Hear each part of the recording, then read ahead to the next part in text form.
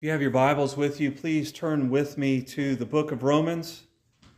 Today we will begin in the book of Romans, chapter 11, and we will read the last 4 verses of chapter 11. While you're turning there, I do want to remind you, we spoke a few weeks ago about beginning a sermon series on the attributes of God. And when we consider the attributes of God, that usually brings up 2 questions. Number 1, what do we mean by the attributes of God? And secondly, why study the attributes of God? When I say attributes of God, what I am talking about is qualities or characteristics that describe to you and I who God is. Theologians throughout the years have looked at the words that God has revealed to us in His Scriptures. They have taken the actions and the words that are spoken by God and they have identified characteristics or attributes of God, things like His self-existence, which we will consider today. God is spirit, God is sovereign, God is holy, omnipresent, omniscient, omnipotent. He is unchangeable. He is truth, He is wisdom, He is goodness and graciousness and love. His foreknowledge is proclaimed in Scripture, and His righteousness and wrath. And we will look at those 15 attributes or qualities of God throughout these coming weeks. While we will look at them individually, God cannot be separated into parts, and so these intermingle within the Godhead. Each attribute equally belongs to Father, Son, and Spirit. And each attribute will inform and shape the other attributes. But God is infinite and we are finite. And so while these things do mesh together in the Godhead, in order for us to begin to understand them, we need to look at them individually. But I will be referencing certain attributes throughout this as we look at the weekly attribute. The next question is, why study the attributes of God? I'm going to be upfront with you. We're going to swim in the deep waters for the next few weeks, for the next few months. I'm going to try to bring it to a level that we can understand, but the question is, why study the hard things of who God is? Why do the work of dealing with some of the vocabulary and the philosophical concepts that we will look at briefly with these attributes? Stephen Lawson says in his video series on the attributes of God, he says, high views of God lead to high and holy living and to exalted worship. And he says the opposite is true as well. A low view of God leads to low worship and a low view of holiness. We are called to worship God, to love Him with all of our heart, with all of our mind, with all of our soul, and with all of our strength. And we grow in the level of our worship as we grow in the knowledge of who our God is. And so as we go through the next few months, please pray that God would use the information given to you in this sermon series to expand your view of God, so that you can live and worship Him, live for and worship Him better. So our scripture today does come to us from Romans chapter 3, Romans 11, Paul's doxology beginning in verse 33. Oh, the depth of the riches of the wisdom and knowledge of God! How unsearchable His judgments and His paths beyond tracing out! Who has known the mind of the Lord, or who has been His counselor? Who has ever given to God, that God should repay him? For from Him, and through Him, and to Him are all things. To Him be the glory forever and ever. Amen. Let us pray. Self-sufficient God, open our eyes and our hearts to the glory of your aseity. May our lives be changed as we contemplate the truth that you need nothing. In Jesus' name, amen. In verse 35 of the passage we just read, Paul, quoting from Job chapter 41, says, "Who has ever given to God that God should repay him?" You ever thought about the question, what does God need? What does God need? We know what God commands. We have the 10 commandments that are summarized in the greatest commandment, as Jesus tells us, to love God with everything that we have and everything that we are, and also to love our neighbor as ourselves. So we know what God commands. Scripture even goes so far as to tell us things that God desires. He desires that people would hear and respond to the gospel. He desires that all men and women would be saved. This is a desire, not a decree, which we'll get to later on in this series. But we know what God commands. We know what God desires. But what does God need? You and I need all sorts of things. We are dependent upon other people. You and I need parents and friends. You and I need relationships in our lives. And depending upon how long I preach today, there may even be evidence that we need lunch. But what does God need? As we look at this doctrine of aseity, that word that I'm sure you're looking at in your bulletin and wondering, what does Ike mean by that? That doctrine is going to point us today to the fact that God needs nothing. God has created. God has ordained that things will happen, but He needs none of those things. God is totally self-sufficient. Everything that is required for God to be completely and perfectly God is found in Himself and nowhere else. Next week, we'll look at the fact that God is spirit. And so since God is spirit, we know that He does not need food or He does not need sleep. God is triune. He is 3 persons in one God, so He does not need any relationship outside of Himself. God exists in the fullness of His glory, and He is utterly and completely self-sufficient in and of Himself. And that's what that word means there in your bulletin, aseity. It comes from 2 Latin words, the word a, the letter A, which means from, and the word se, S-E, which means self. All that God has or needs, He has from Himself. God is the self-existent, self-sufficient God of all creation. And as you and I unpack this idea today, I want us to think about that in terms of how He reveals Himself to Moses in Exodus 3. We'll apply this revelation of God's self-sufficiency to our salvation and hopefully begin to understand more and more the depths of the love that God showered upon His people when He acted to save them, and then apply God's self-sufficiency to our life. First, God reveals Himself to be self-sufficient, or ase, as He gives His name to Moses in the book of Exodus chapter 3. Now, we know who God is because He has revealed Himself to us, and it's important for us to understand. Romans 1 tells us that God reveals aspects of His being in creation, so we see His power, His infinite power, and His justice as we look about creation.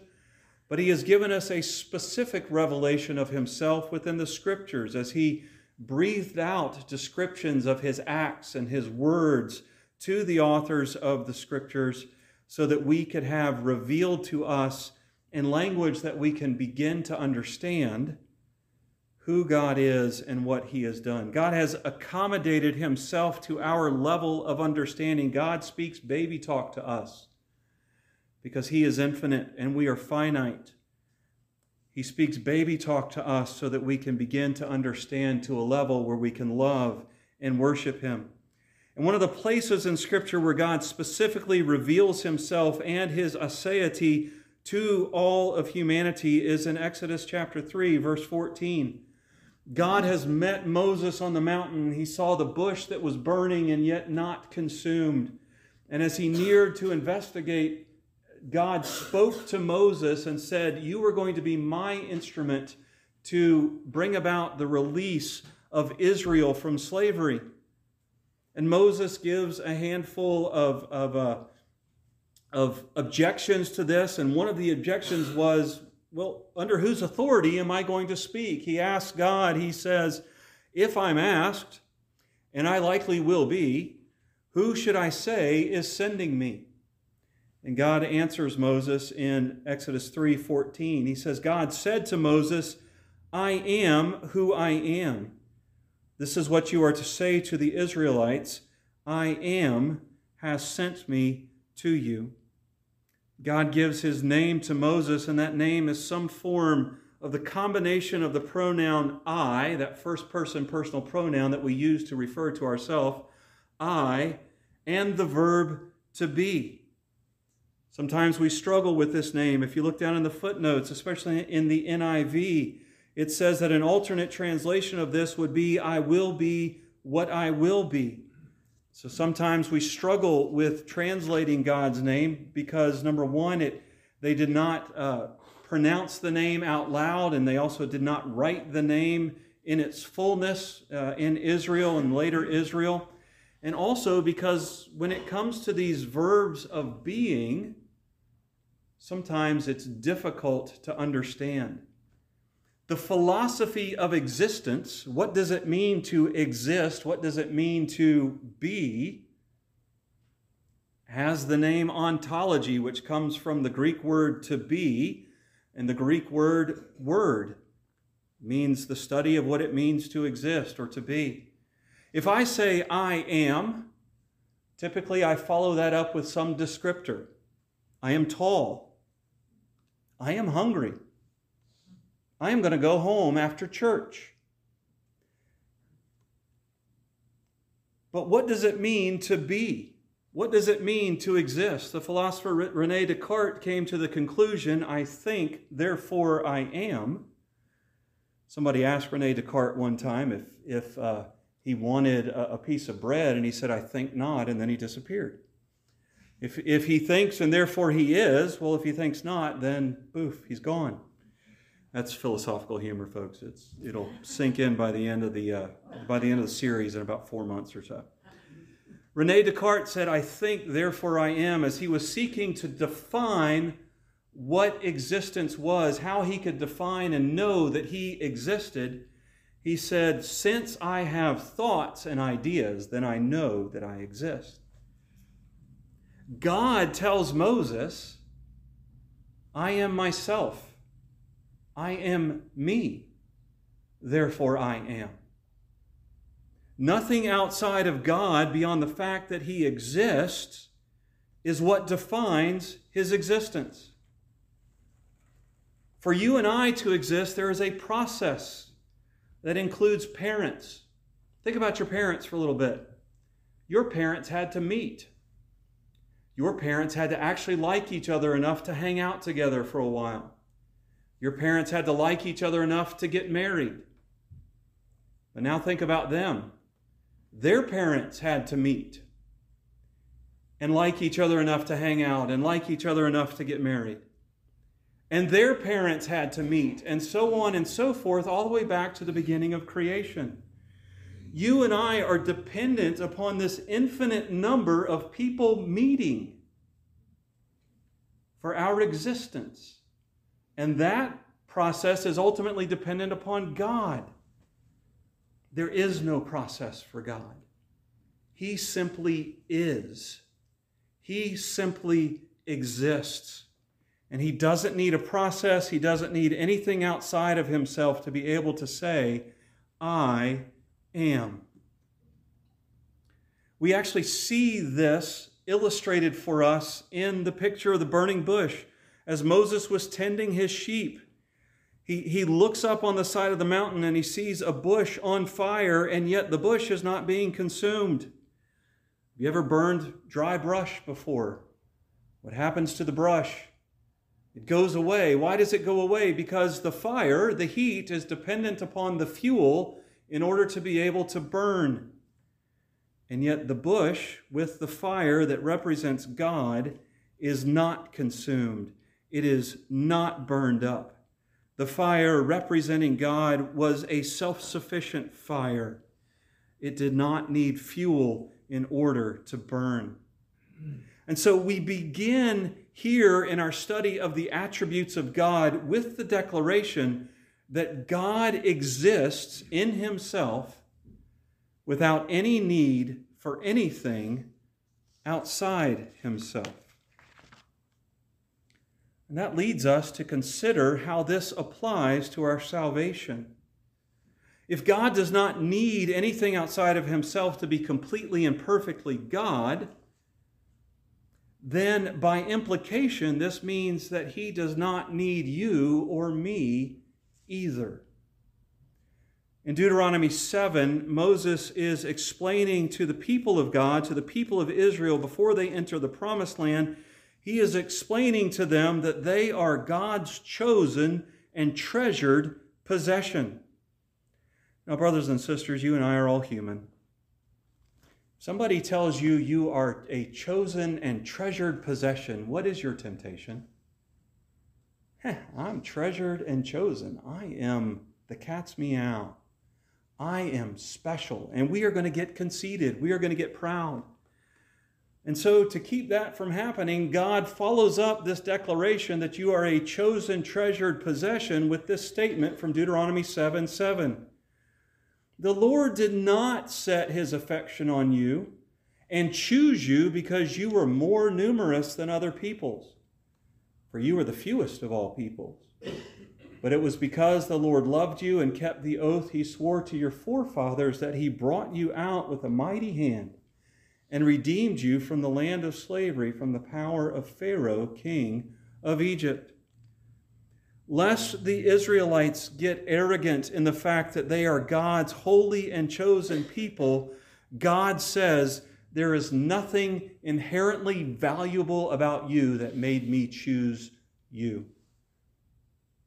We look back to the Garden of Eden. In chapter 3, the serpent enters, and Adam and Eve, who are dependent upon God for everything, declare their own self-sufficiency, their own self-determination. And God calls that sin. And he brings judgment upon Adam and Eve by casting them out of the garden and also making them subject to the powers of death. And yet he says, I will provide redemption through the seed of the woman. And then in Romans chapter 5, verse 8, we read these words. But God demonstrated his own love for us. While we were still sinners, Christ died for us.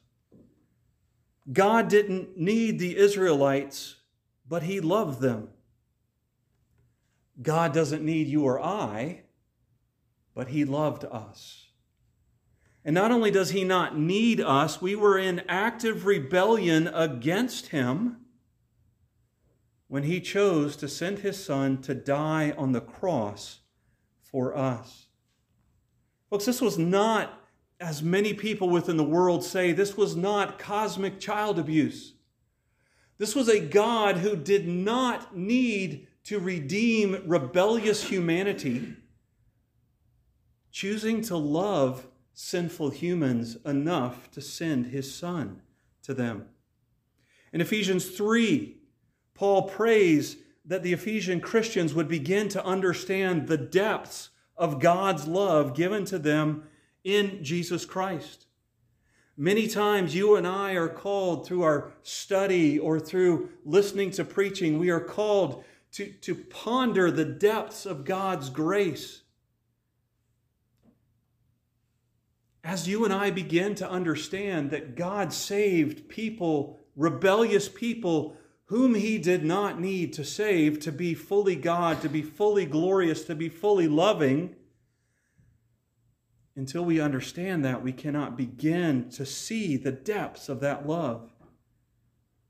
Meditate on this truth. God does not need you, but out of an infinitely deep pool of love and grace, he obligated himself to accomplish the work of salvation. Let me say that again.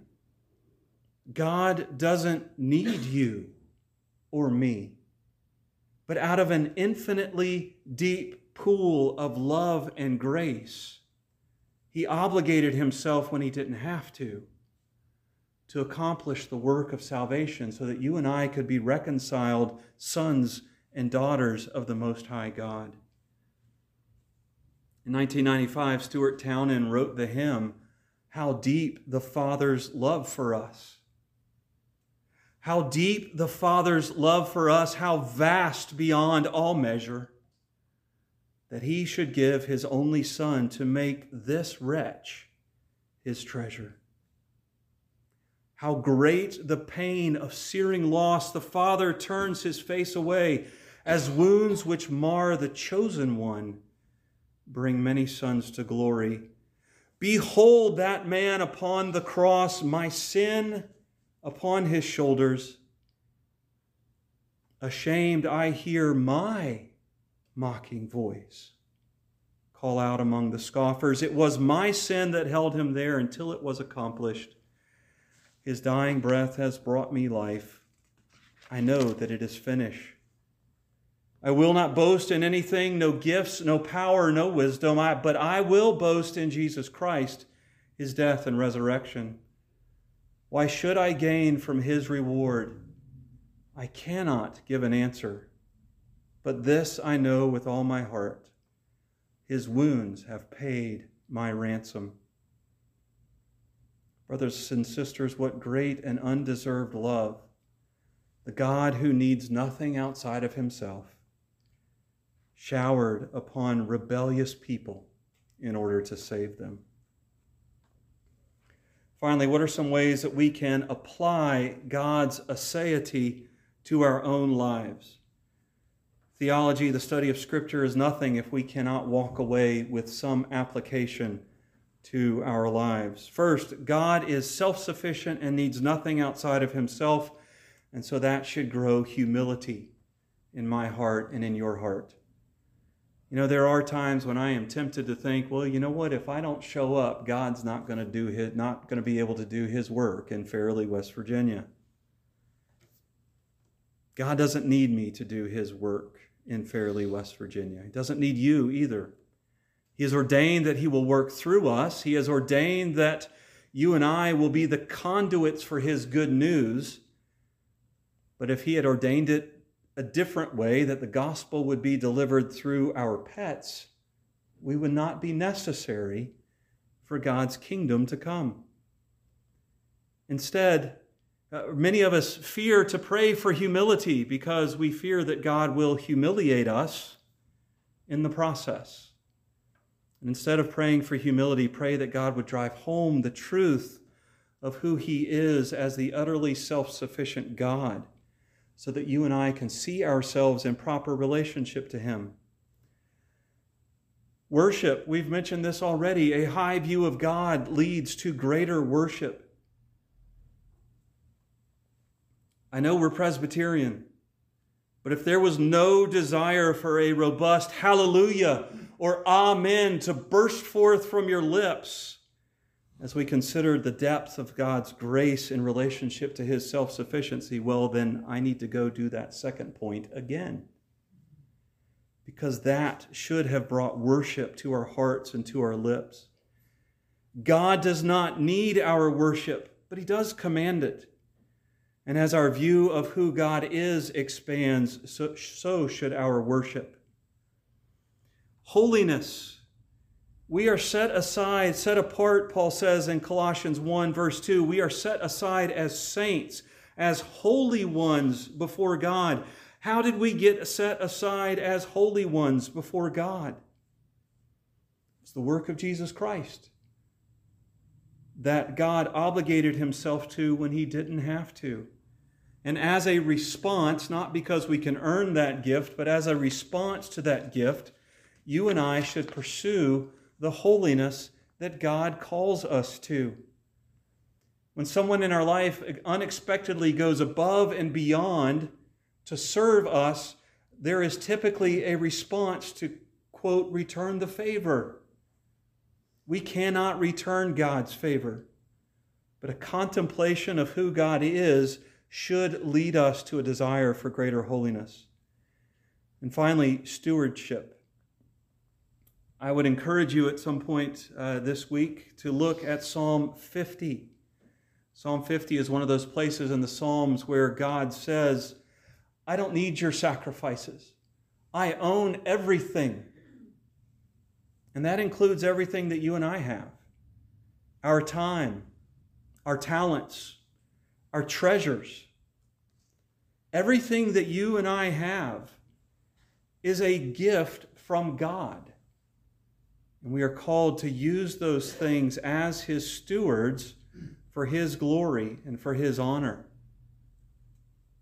How you give of your time, how you give of your tithe, how you give of your talent shows how you view God. A.W. Tozer says that an elementary but correct way to think of God is as the one who contains all, who gives all that is given, but who himself can receive nothing that he has not first given. You are not giving to obligate God to anything. God gave you everything that you gave to Him today in your tithes and offerings, and even if you choose to hoard it rather than to give it back to Him, He's going to collect on it someday. So what does God need? God needs nothing. Not you, not me, not any portion of creation, even the smallest of atoms. But out of an infinitely deep well of love, God has chosen to create. Chosen to create men and women that He knows will rebel against them. And also chose to love them to such an extent that the second person of the Trinity would take on flesh, dwell among us, and die so that we might have the hope of salvation. Grow in the knowledge of the God that doesn't need you, but loves you anyway. Let us pray. To the great God above, we do thank you that you are self-sufficient. We need something that is utterly different than us to worship.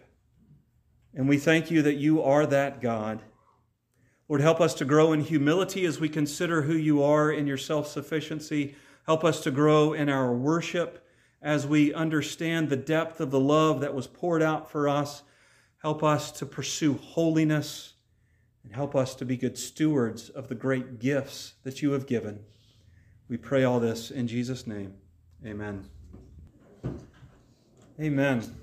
As we go this week, take this blessing upon you. To God's holy people, grace and peace to you from God our Father. Come quickly, Lord Jesus. Amen. We hope you have enjoyed this sermon from Fairleigh Associate Reformed Presbyterian Church.